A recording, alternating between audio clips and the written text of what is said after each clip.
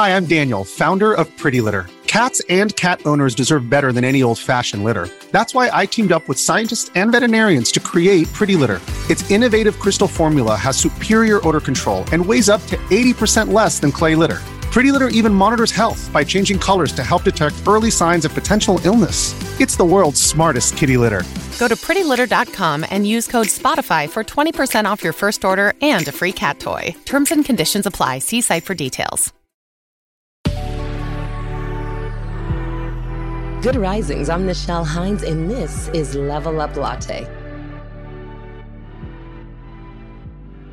So this week we're talking about gamification and ways that you can use it to push you through to the next level of your life or help you accomplish a goal that you feel kind of stagnant on, or even just re-engage you into it. So today we're going to talk about the psychology of gamification.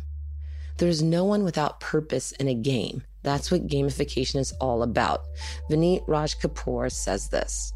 Now, it does sound a little bit like a gimmick, I think, to certain people, but there really isn't one. There's real science behind gamification that proves how effective it can be in your life.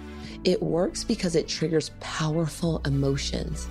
By using game mechanics in a non-game context, gamification makes tasks more fun and more engaging. So picture playing a video game, any video game, anything that you do that involves you sort of getting to a next level or winning a game or accomplishing something. In general, most of the time, you're incrementally rewarded as you build skills and you achieve small, steady wins. And Entrepreneur.com says this feeling of winning gives players a constant feeling of gratification and enjoyment. When we experience something we enjoy, our brains light up with a pleasure-producing chemical called dopamine. I'm sure you know about it. This is the brain's version of a carrot. It keeps you motivated and it keeps you focused. So by providing a reward or an incentive, gamification mimics how you might interact with a computer or online game. Many of us already use this in our day without even knowing it. Have you ever tried to learn a language? And if you use one of those tools like Mind Snacks or Duolingo or any of those, which gives you points and takes you to new levels, depending on your learning progress, you're using gamification.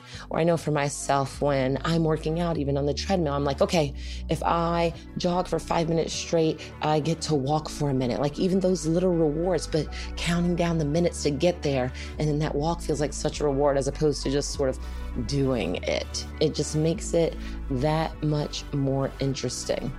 Author and tech philosophers who have studied gamification, and Tom Chatfield is one of them, he says humans have evolved to be stimulated by problem solving and learning, and gameplay is great at doing this, in part by doling out small rewards for incremental progress. This keeps the brain engaged and keeps us on our quest. Also, when I'm teaching classes, one of the things that I know is if the brain's involved, if I add a jump cross, you have to crisscross your legs and alternate legs, you actually work harder in your brain and in your body.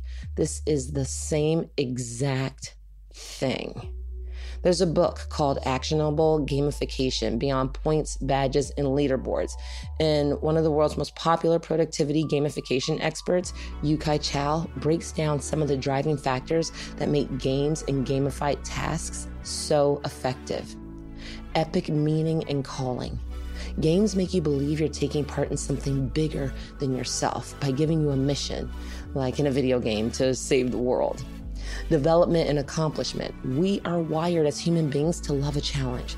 If the challenge is followed by a reward, it generates a sense of accomplishment that's often missing in these sort of real life tasks where we have to check the box of things that we're doing to get to where we're going. So that sense of getting closer to your goal and achieving it can be provided by breaking down your challenge into stages and showing your progress, points, gems, levels, things like that.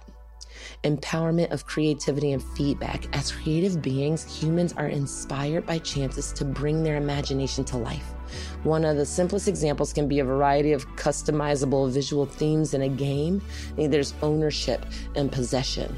Virtual goods and money appeal to our intrinsic desire to accumulate wealth. Social influence. Human beings have a need to connect and compare themselves with others, and games appeal to this need. For example, allowing players to invite friends, create groups, use mentors, earn social treasures and scarcity impatience. We want things we can't have. We're wired to intuitively seek anything that is scarce or fading in availability. Unpredictability and curiosity. Variable rewards motivate a player to move forward and seek new rewards, mostly to satisfy her curiosity. This is exactly how slot machines work, and I know you've seen people on those. Loss and avoidance. Dying, injuring your character, losing coins, or the number of lives are some of the ways to appeal to a player's fear of loss. So how do we take the driving factors above and put them into action in our own lives? We're going to talk about that tomorrow and discuss some really simple ways for you to apply it to your life and boost your motivation and productivity. But it's important for us to understand the psychology of it first. So we're going to get into that tomorrow.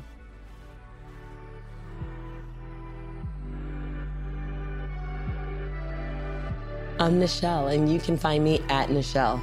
Thank you so much for listening to Good Risings. If you enjoyed this podcast, please let us know by leaving a review. We love hearing from you.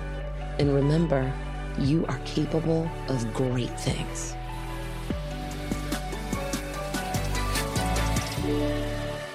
Good Risings is presented by Cavalry Audio.